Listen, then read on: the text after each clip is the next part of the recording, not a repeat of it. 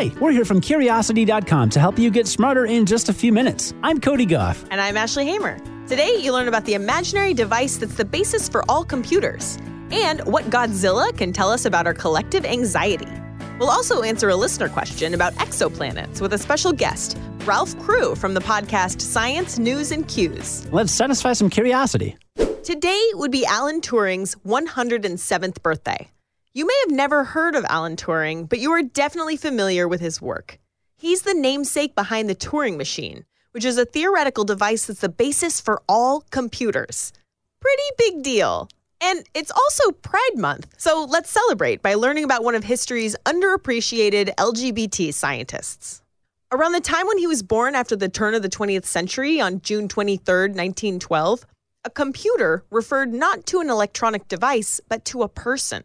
From tax documents to scientific calculations, all the math performed up until that point happened with pencil and paper. But even when they were broken down into their smallest parts, some math problems were too hard for even the sharpest minds in math.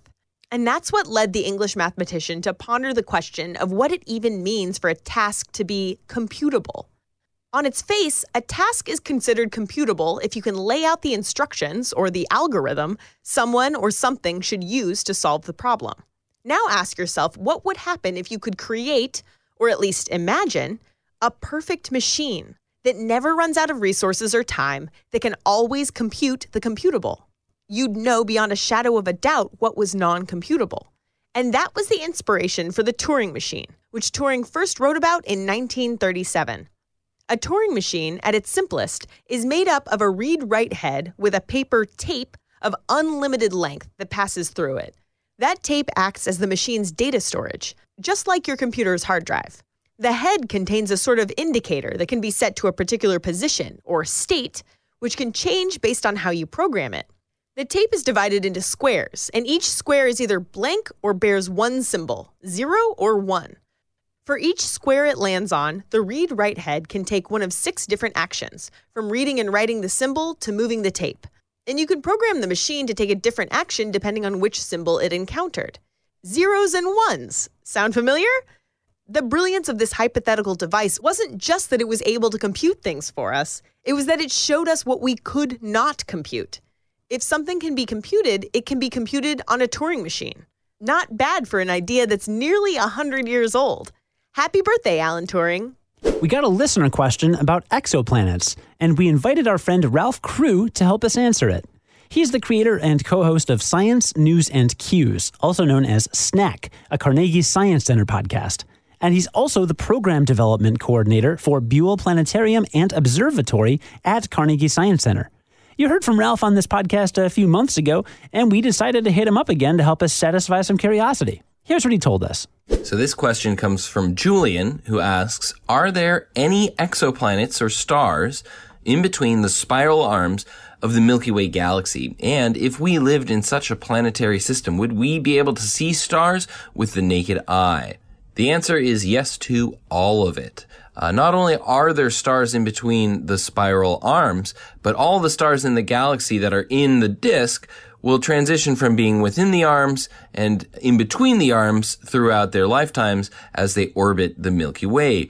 The arms aren't sort of solid objects. They're not continuous. Like the stars within those arms don't travel in that arm forever. They're more like sort of a wave of traffic on a highway or in a crowd of people bunching up together.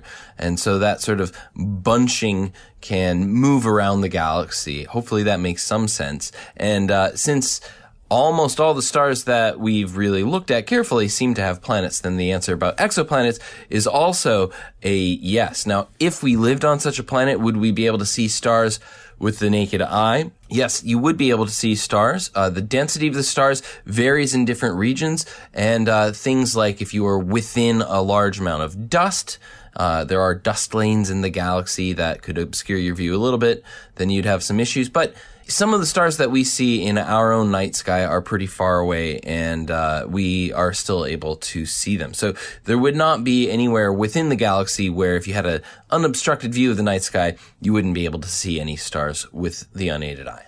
Once again, that was Ralph Crew, Program Development Coordinator for Buell Planetarium and Observatory at Carnegie Science Center.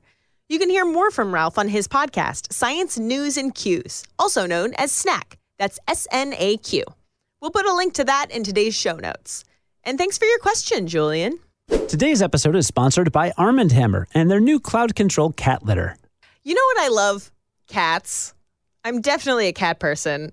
Cody, you seem like a dog person, right? We've been over this. I like animals. They're fine. Like, what does that mean? Dog person? Like, do I want to own a dog in the city and have to walk it outside every time it has to go to the bathroom? No. But will I pet a dog if it walks up to me? Yes. Same with cats. Okay. I mean, like, I don't get along with dogs. You know, dogs are really excited about most humans. They are not excited about me. Maybe you haven't met the one that's right for you. Oh, that's an easy thing to say. But no, cats, though, I really love because they take time to get to know. You know, you really have to work for it. And so once they give you that affection, it's like, oh, man, I have earned this. I am in their good graces now. But the bad thing about cats is the litter box, which is why Arm & Hammer created new cloud control litter. There's no cloud of nasty stuff when I scoop. It's 100% dust-free, free of heavy perfumes, and it helps reduce airborne dander from scooping. So what happens in the litter box stays in the litter box.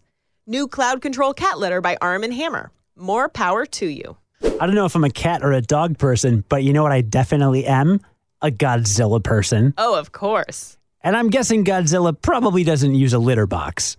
Also, fun fact about Godzilla, guess who scientists think could be a symbol of growing collective anxiety in the world? Is it Godzilla? It is! And that's why today we are wrapping up with research on Godzilla. And before you delete this episode forever, you should know that there are, in fact, plenty of lessons we can take away from the fictional king of the monsters. The Turing machine was imaginary too, so let's be fair to this giant lizard, okay? Anyway, this research comes from a team of scientists at Dartmouth who looked at Godzilla's size over the years.